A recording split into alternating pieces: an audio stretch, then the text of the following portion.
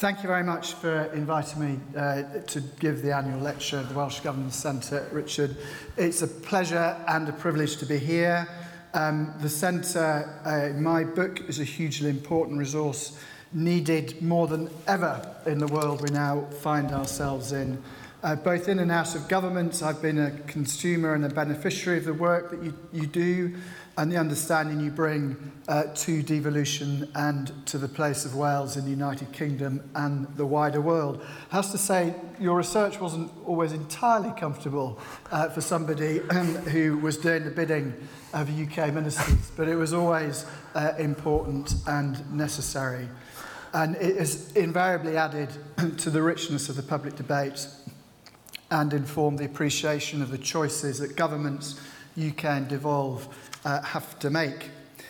When we agreed to this lecture, I'm not sure that you, and certainly I, knew that I would be speaking just 3 days before what I think is going to be one of the most seismic in its outcomes UK general elections in decades. I am no longer a civil servant, but I still have some of those sort of slightly nervous civil service tics about talking about politics, particularly at sensitive times. I'm getting over it anyway.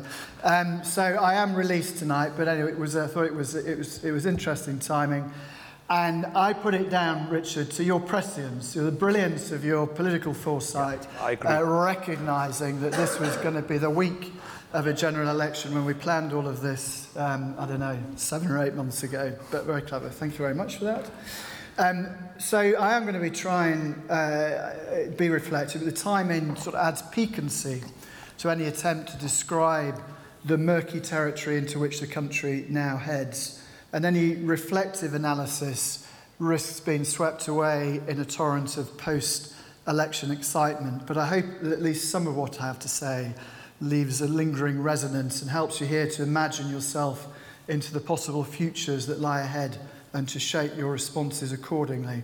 So I want to say a little bit about the possible outcomes of the election on Thursday and what they might mean, while avoiding the risk of prediction. I've been burned often enough, as have many of us over the last few years. I call the Scottish referendum right, but got everything else since wrong, so I'm not going to try and predict. But I want to peer a little deeper to seek to understand the nature of what is going on in this country and what it might mean for the future of the United Kingdom. For whoever claims the keys to number 10 in the days ahead will have to deal with surging cross-currents of newly forming and reforming questions of identity and national allegiance that have, I believe, the capacity to rock this union to its foundations. Brexit at heart has been and is about sovereignty and through that identity. I want to look at how the concept has played out in the Brexit debate and how it relates to the pattern of nationalism within the United Kingdom. I will explore how the forces unleashed by the EU referendum might resonate through the British state and its structures, and I will examine the capacity of our institutions to handle the roiling pressures of identity politics, and finish by asking how the incoming government might cope with the challenge of holding this other union together. Think of it as my manifesto for incoming. There's no common template here. As all this plays out over the years ahead, the story will look and feel different in different parts of the UK. One of the frustrations, Derek might share this with me, of dealing with UK governance issues at the centre of the UK government was getting the devolved parts of the UK out of peripheral vision into clear focus. Many of you will have shared that frustration directly or vicariously, with the added irritation of almost invariably finding Wales as an afterthought to the more pressing politics of Scotland or Northern Ireland. And as Richard says, a Yorkshire-born Englishman who's lived over now half my life in Scotland and worked for 20 years for various incarnations of government in Scotland, I confess to my own biases, and doubtless you will spot them in what I have to say tonight. But one of the really great responsibilities I had for the 7 years that I ran the UK governance group up to March this year, looking after devolution, was to work with the really brilliant folk in the Wales office, to whom, could I say, I pay the warmest tribute. Glyn Jones and his team as great friends of Wales and advocates. I saw this closer than anybody, advocates for the interests of Wales in the councils of the UK government. So that leaves with no excuse. Wales has to be central to what I have to say. But first off, to the election. Now, you can all read the polls, and you will have your own private and public predictions as well as wishes as to the outcome. And some of us will prove to have been wise before the event. More of us, as is the way of these things, will prove to have been wise after the event. We will have still, I think, 3 plausible outcomes in order of plausibility. This is telling you no more than what the polls are telling us. A Conservative majority government, a hung parliament leading to a minority Conservative government, and a hung parliament leading to a minority Labour government in some sort of loose deal with 1, 2 or more other parties. So far, so unspecific. Is there anything crunchier that we can say now? I think there are 3 things. Firstly, whatever anyone has said in the course of this campaign, Brexit will by no means and in no guise be done any time soon. The likelihood still is that we will leave on the 31st of January, but the resolution of our new relationship with the EU will be years in the sorting. Indeed, in most Brexit futures, the UK will be in interminable negotiations with the EU pretty much forever. We need to get used to that. Even if we find ourselves led by a government committed to a renegotiation of the withdrawal agreement and a subsequent referendum on the outcome, do not be beguiled by the falsely comforting notion that there is somehow a return to the status quo ante if the result of that referendum is a decision to remain. The last 3.5 years have fundamentally altered perceptions of the UK in the EU and of the EU in the UK. Likely close on half the country will be bitterly disappointed at that outcome and feel cheated by it. Every move by every UK minister in every UK EU council will risk becoming the object of political controversy and cries of betrayal at home. At what point can a new normal emerge when the trials and tribulations of membership of the EU become again no more than a background grumbling to the more intense drama of domestic politics, and when the UK can be reliably predictable on how it holds itself in the affairs of the Union? My contention would be no time very soon. Secondly, this election really has been the Brexit election. Despite all the attempts to take attention onto other issues, in particular the NHS, Brexit has stubbornly remained the top issue. The Leave and Remain camps have, I think we've seen, begun to sort themselves, the former clustering around the Conservatives, the latter assigning themselves less comfortably and variably to Labour, Lib Dems or nationalist parties. The centrality of Brexit is not, I would contend, an artefact of clever campaigning by any particular political party. That is, I think, rather insulting to the intelligence of the electorate. It is rather because more people now care about what membership of the EU or otherwise means for them and their sense of identity.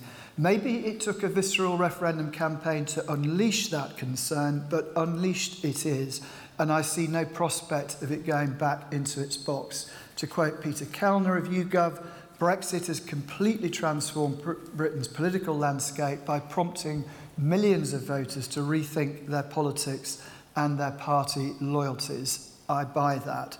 Thirdly, as with other recent elections, this campaign has not really been one, but more like 4 elections. Northern Ireland, of course, has always danced to its own tune. In Scotland, the layering is now multiple and very complicated, left-right, on nationalist unionist, on Leave Remain. Just before coming down, I saw one of the, on Twitter, a short piece of how people should vote in my own constituency. I live in East Lothian in Scotland, so it's complicated, and they change their minds. It's so complicated between the different parties competing in that constituency, and that story true across Scotland. Wales, of course, different again, perhaps closer to the English pattern, but driven by different cross currents. After the relative success of Plaid in the European elections, the question, will traditional Labour dominance reassert itself while holding off the Conservatives? I know some more polling out just this evening that suggests they are still holding their nose in front just, but will that change on the night? And in England, we may be about to witness the biggest reorientation of political allegiance in many a year. So where does the election campaign leave us? It leaves us, I suggest, with questions of self-determination, of identity and of sovereignty preeminent in our politics in a way that we have never really experienced before. To choose self-determination at whatever level of governance is, of course, a legitimate political act. It has been a fundamental tenet of the rise of the nation-state across the globe since at least the mid-19th century. And it is a concept of such enormous political power because, of course, it speaks to our sense of who we are and our place in the world. And that power has been self-evident in the whole Brexit debate, but I think underestimated throughout and still underestimated by those whose own sense of identity is less loyal to the nation state and more comfortable with a membership of a wider community of nations. For the assertion of sovereignty in an end on its own, in an end to itself, is really the only point of Brexit. There is barely any other question to which Brexit is the answer. Why the Brexit campaign became to be so dominated by the question of sovereignty will be long argued over by future historians. I doubt any analysis will find that there were many in the country who shared the peculiar neuroses of the hardline Eurosceptics, prone to the night terrors about the supremacy of the Court of Justice of the EU or the extension of co-decision and qualified majority voting. Rather, I suspect that the evidence will show that this was not simply an argument about the EU, but more an upwelling of discontent arising from a deeper sense of disenfranchisement of which the EU became the symbol. Take back control was such a powerful slogan, precisely because it spoke to that sense of disenfranchisement and promised the return of something that many felt they had lost for themselves, their families, and their communities. And this is powerful stuff, as illustrated in the way in which the arguments about Brexit have been proofed against fact, both through the campaign and beyond. Many people were not looking to the facts to make up their minds, but were willing to retrofit or ignore the facts as suited their deeper emotional attachment to the cause they espouse. We saw the same in the Scottish referendum, and we see it still with ever more imaginative interpretations by those of a nationalist inclination of the Scottish Government's own numbers on the size of the Scottish deficit. To quote Burns wrote that facts are shields that win a ding and danna be disputed. Unhappily, anybody want a translation of that? So that broadly means facts can't be overturned and shouldn't be disputed. Unhappily, even in Burns' own home country, the facts have very regularly been dinged a lot recently. Facts did not change the debate and aren't changing it. In short, it was the sovereignty argument that won it. The problem this leaves us with is working out precisely whose sovereignty it is that we have taken back control of. Sovereignty needs a boundary, a state apparatus, a national identity. But the sovereignty of Brexit has been layered on the complex of existing identities within the United Kingdom. So a fair question to ask, who owns Brexit sovereignty?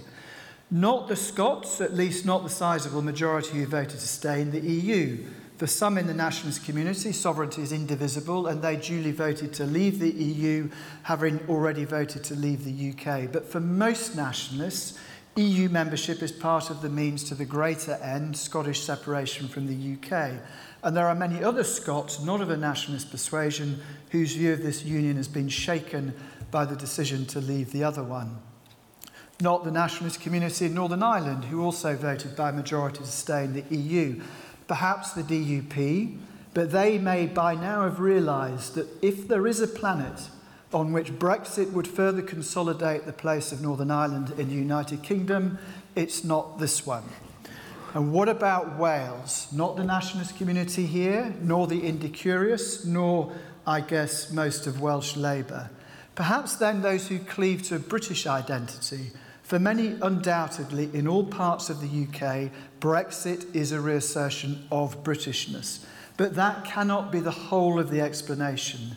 We know that identification as British is more consistent with an urban, more culturally and ethnically mixed demographic, not the heartlands of Leave support, which leaves us with the nationalism that rarely speaks its name, English nationalism. And the evidence is there, the correlation between self-definition as English, lots of work that Richard and team have done, and hostility to the EU, and the apparent willingness of Leave voters in their majority to prioritise leaving the EU over sustaining the United Kingdom.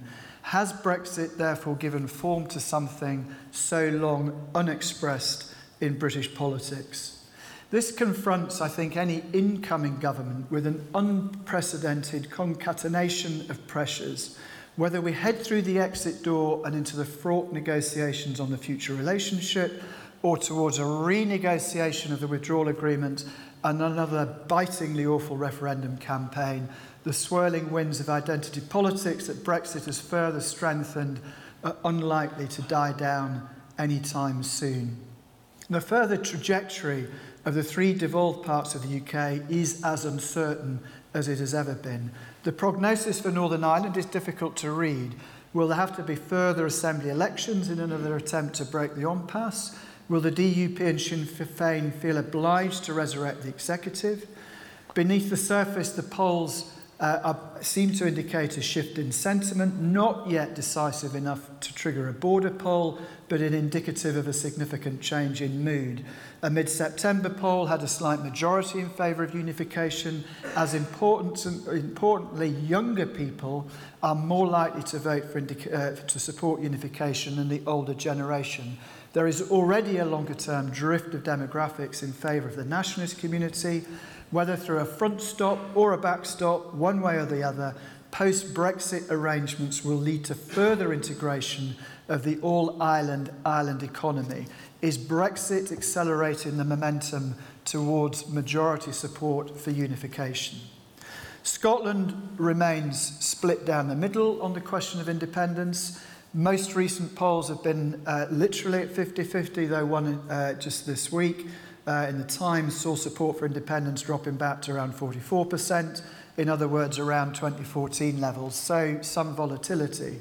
There have been shifts beneath the surface as some who voted no to independence now prioritise putative membership of the EU for an independent Scotland over remaining in the UK. In the other direction, some former yes voters appear to be even less happy about membership of the EU than they are about continuing in the UK. But the interesting thing, all told, there is now probably a majority of Scots who have either voted already for independence in the independence referendum in 2014, who now, according to polls, say that they would. There may be a bumpy few months ahead for the SNP for reasons which you can all guess at, but placing a bet right now on the outcome of the May 21 parliamentary elections in Scotland would be very brave. If the Nationalists and their allies win a majority on an explicit referendum ticket in those elections, can Westminster refuse another referendum without risking a lurch towards Catalan-style dysfunction? How would the Nationalists respond to that? Would such a scenario precipitate a split between the gradualists and the fundamentalists? Either way, not a comfortable situation for the stability of the country. And what about Wales? Are we really looking now at about 20% of Welsh voters supporting independence, as recent polls have suggested? Is this a quirk of disturbed times or the start of something new? Either way, will we see the pressure on Welsh Labour to continue to outflank Plaid by asserting ever more vigorously its defence of Welsh interests? And how over time do they square that with a continued defence of the UK Union? And with her in all of this, England. Will all the passion that has been stirred up by the Brexit debate simply seep away into the sands if and when we actually leave the EU?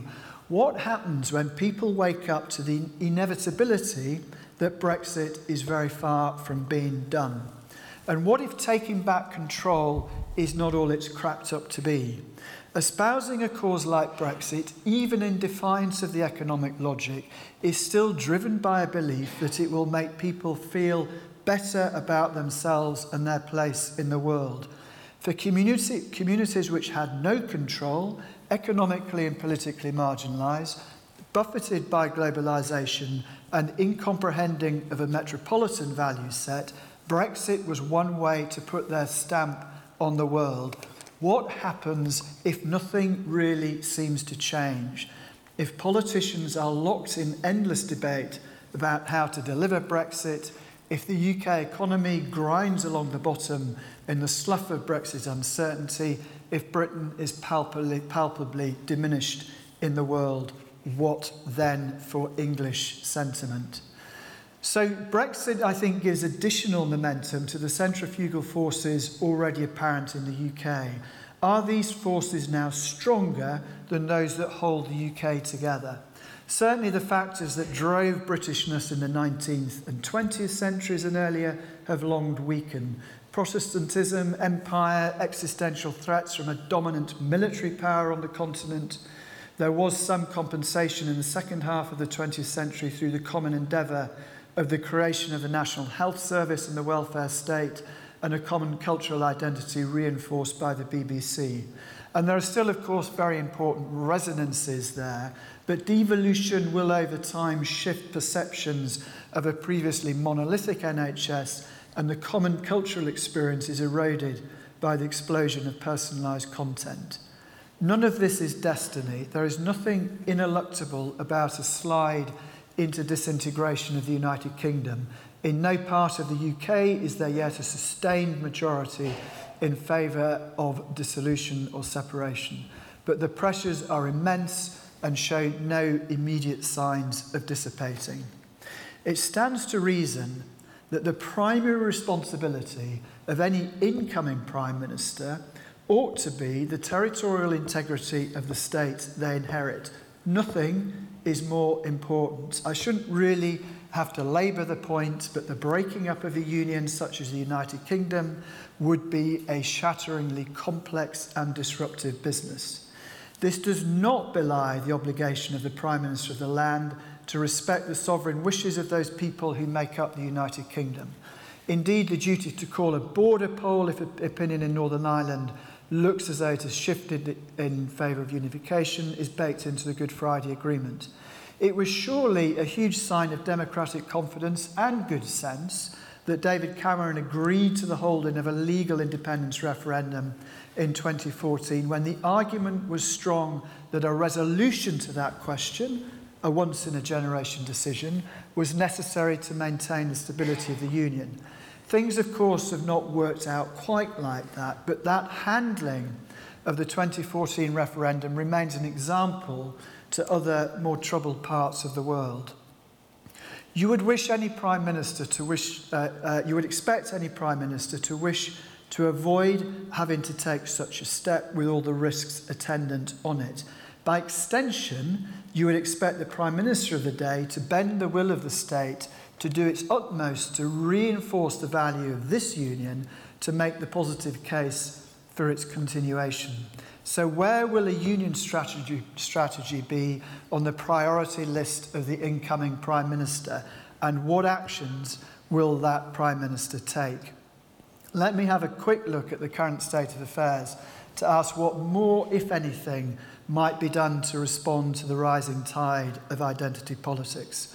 The Welsh Government, Hugh Rawlings is not here tonight, but might have been, and tribute to Hugh and all the work that he's done over the years on this, has got there before me with a series of typically cogent and logical proposals for reform of the UK Constitution, set out in their recently published document, Reforming Our Union's Shared Governance in the UK. Committed to the Union, yet deeply uncomfortable with the direction of travel of the UK government, above all on Brexit. The Welsh Government has perhaps the most difficult position of all in these debates. That tension obliges the Welsh Government to be reasonable in its proposals, but it always finds its voice drowned out by the cacophony of more strident views. There is actually little in that document, in their proposals, that I would argue with, but let me give my own take on what an incoming UK government might or ought to contemplate. Firstly, on devolution. Devolution to Wales and Scotland, and in its current form to Northern Ireland, of course barely 20 years old, and yet has undergone much change in that short space of time. 3 Wales Acts, 2 Scotland Acts. I think I was responsible for at least 3 of those between them, between the Wales and the Scotland ones, since the original Acts in 1998, perhaps speaks to the hurry to get devolution done in the first instance. In its own way, a classic of British constitutional change, pragmatic, conceived in response to pressure exerted from outside Parliament, enacted without a firm grounding in constitutional principle, and thus incomplete. So the changes subsequent on the 1998 Acts could be seen as filling out that original conception of devolution as devolved governance has found its feet.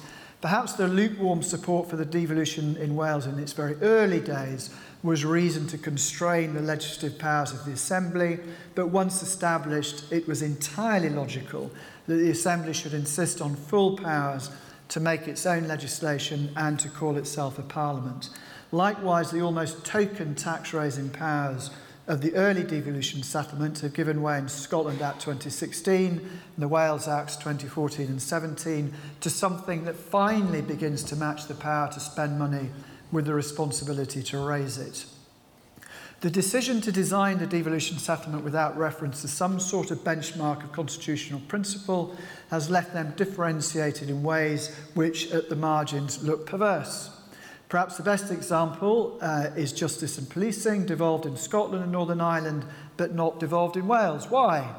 As the Thomas Commission has found, there is no good reason, in my view, why the Welsh Parliament and Government should not manage its own police force and justice system, and as the Welsh Government has argued, the case is made stronger as the devolved legislature creates its own body of law. Moreover, devolution remains something that is handed down from the sovereign UK Parliament to Wales, Scotland and Northern Ireland. This is constitutional principle, but one that now seems very detached from constitutional reality. In theory, the UK Parliament could, by its own act, abolish the devolved legislatures. In practice, now unthinkable. This may seem like constitutional pedantry, but that sense that devolution is only there by grace and favour of a parliament dominated numerically by one of the 4 parts of the Union is surely a factor in how the Union is perceived. We have the declaratory provisions in the Scotland Act 16 and the Wales Act 17. Is that sufficient? Push much harder on that brick, and does the whole constitutional edifice start to wobble? This is perhaps the central quandary for any future UK government. Can the ramshackle structure that is the British Constitution withstand the pressure on it? Would an attempt at a major rebuild, including an Act of Union and radical reform of the House of Lords, consolidate the Union, or simply lead to the crumbling of what might turn out to have been load-bearing walls?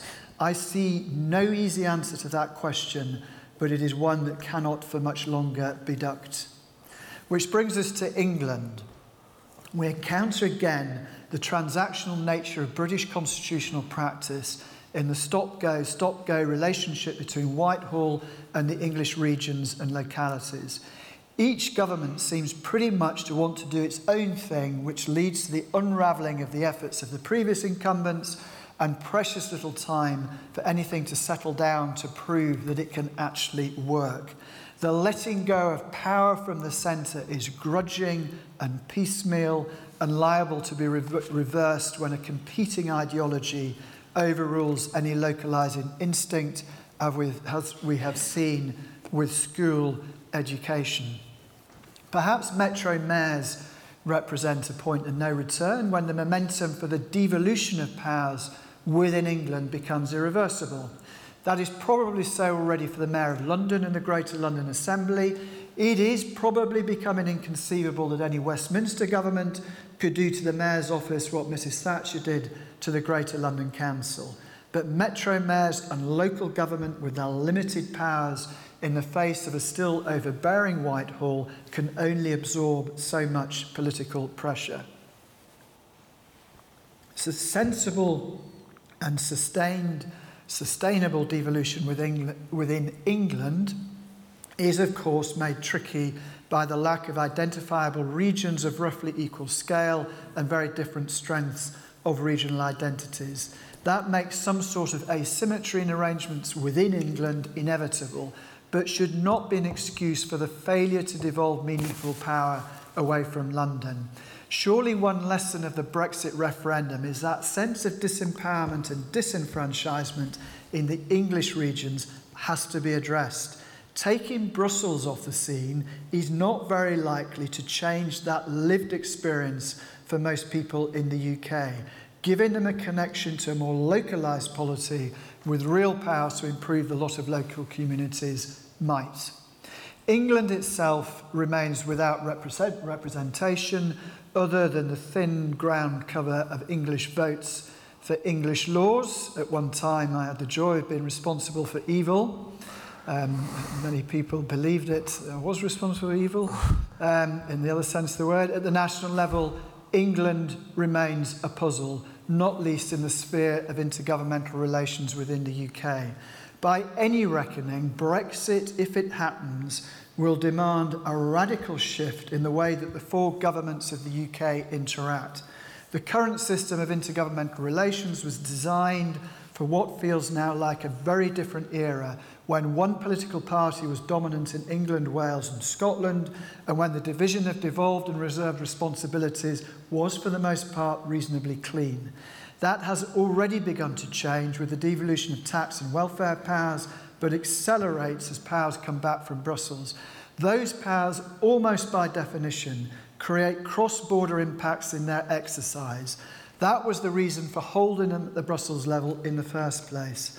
Allowing each part of the UK to utilise those powers to the benefit of its own territory, while at the same time protecting the internal market of the United Kingdom, is going to require a step change in intergovernmental interaction and decision-making.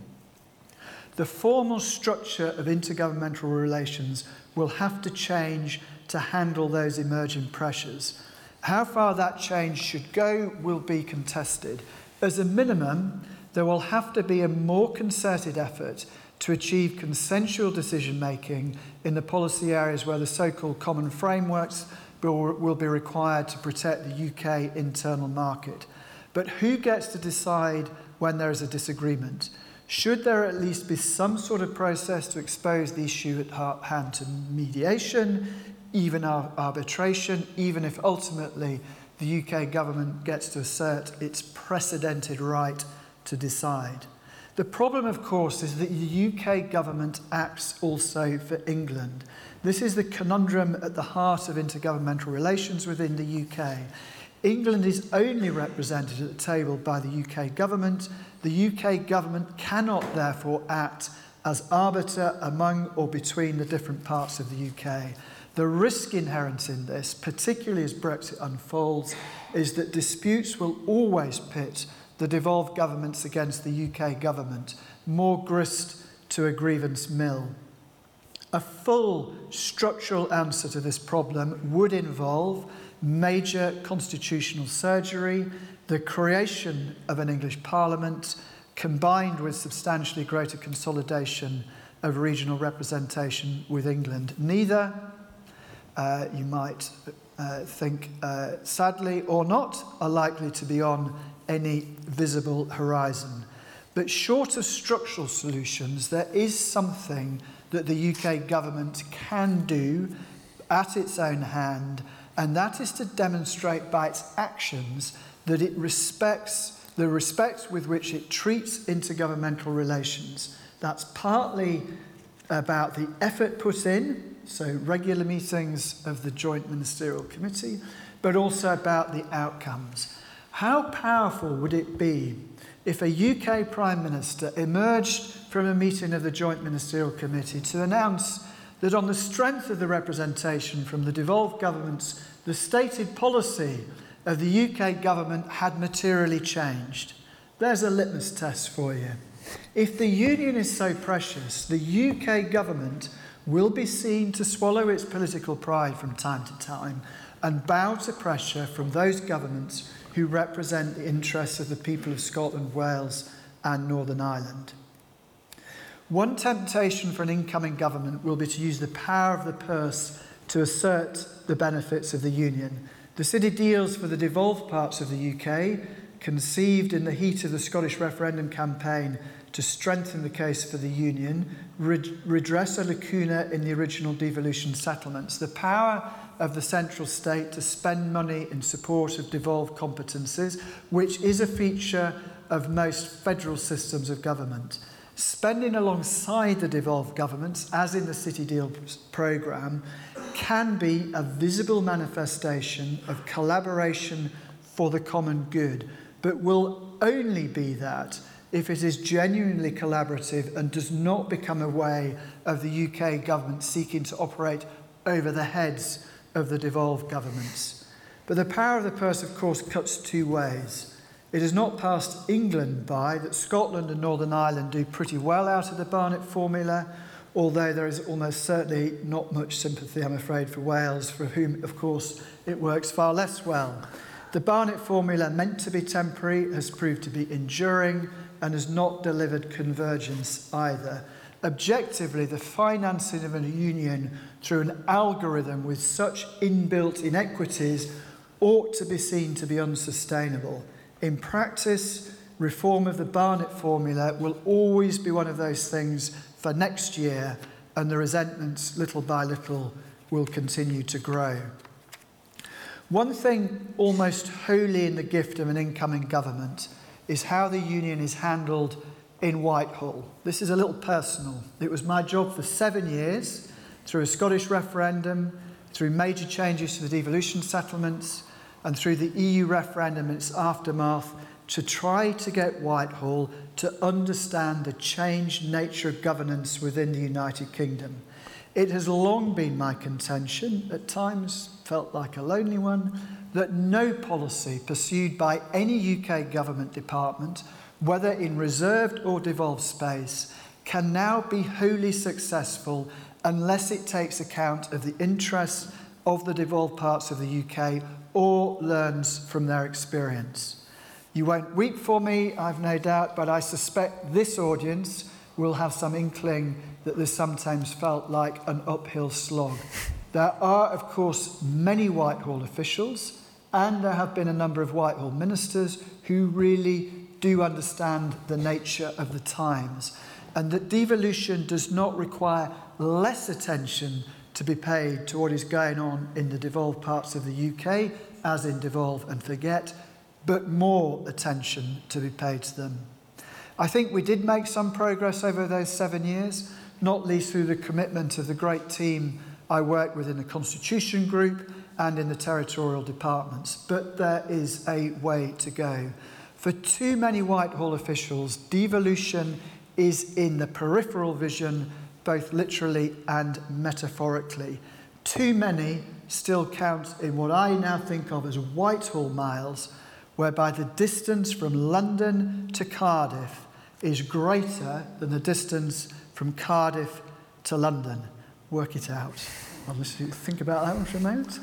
The outgoing government commissioned Andrew Dunlop to unpack these issues and make recommendations on how Whitehall can improve its Devolution Act. There is no one better placed than Andrew to push this agenda up to the next level. It is important and it is urgent.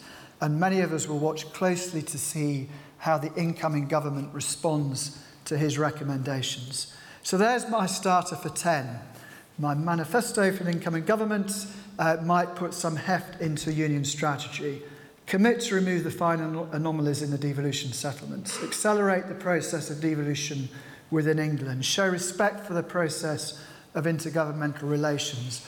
concede on some policy outcomes specifically to acknowledge the interests of the devolved parts of the UK, use the power of the purse to construct collaborative projects to show how the UK government works for all parts of the UK, and reform processes in Whitehall to make UK government governance issues foremost and central to all that the UK government does. This is, I hope you will agree, quite a modest list. No need to wait for a constitutional convention, no need to create a federal structure, no need even to reform the House of Lords, long overdue though that is. But I fear I live more in hope than expectation. The manifestos of the two main parties are not exactly encouraging. Neither betrays much evidence of a recognition that holding the UK together might actually be the biggest challenge the next government faces, bar none. Brexit and the more pressing and other pressing social and economic issues will be excuse enough to put constitutional issues on the back burner, but under-delivery on any part of that agenda, and the risk is that separatist tendencies will be further strengthened. So one final point. I have no doubt that any incoming government will swear obeisance to the continuation of the Union of the United Kingdom. It could do no other. But how deep will that commitment run? Ultimately, the future of this union will be deeply influenced by opinions and attitudes in England. Blithe indifference or blank incomprehension can be as corrosive as active separatism. This is really tough territory. Governments can make the law, change the constitution, spend the money and devise the policies. But shifting attitudes, even understanding how the cumulative impact of their own actions are perceived, is far harder. Most of what you might call the British establishment, political and well beyond, praise allegiance to the Union of the United Kingdom.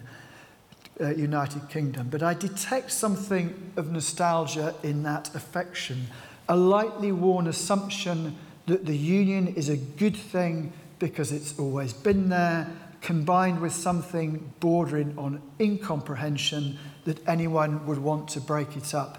There is a hint in this of what I think of as the background radiation of the Big Bang of empire, the last faint echoes of the conceit that rule from London was benign and a good in and of itself.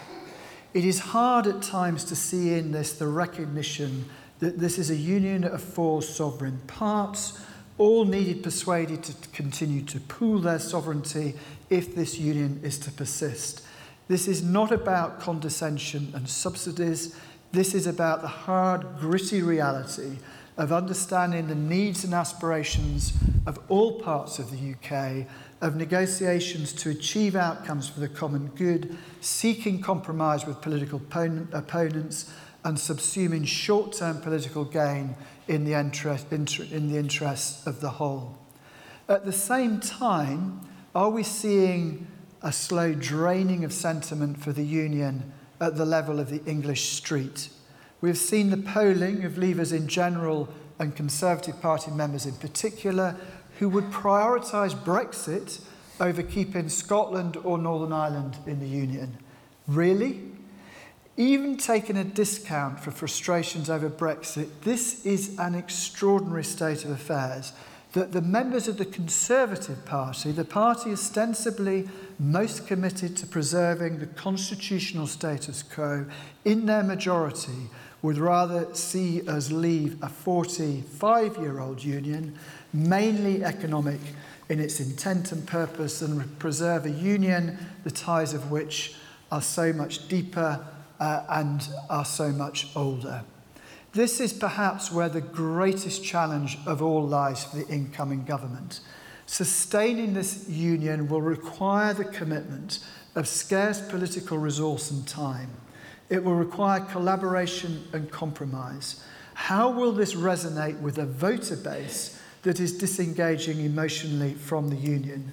Will the political will be there, not just to ride the criticism of things done to show respect for the interests of the people of Wales, Scotland, and Northern Ireland, but also to seek to turn back the tide of indifference among the people of England. On the answer to that question will hinge the future of the United Kingdom. Thank you very much for listening.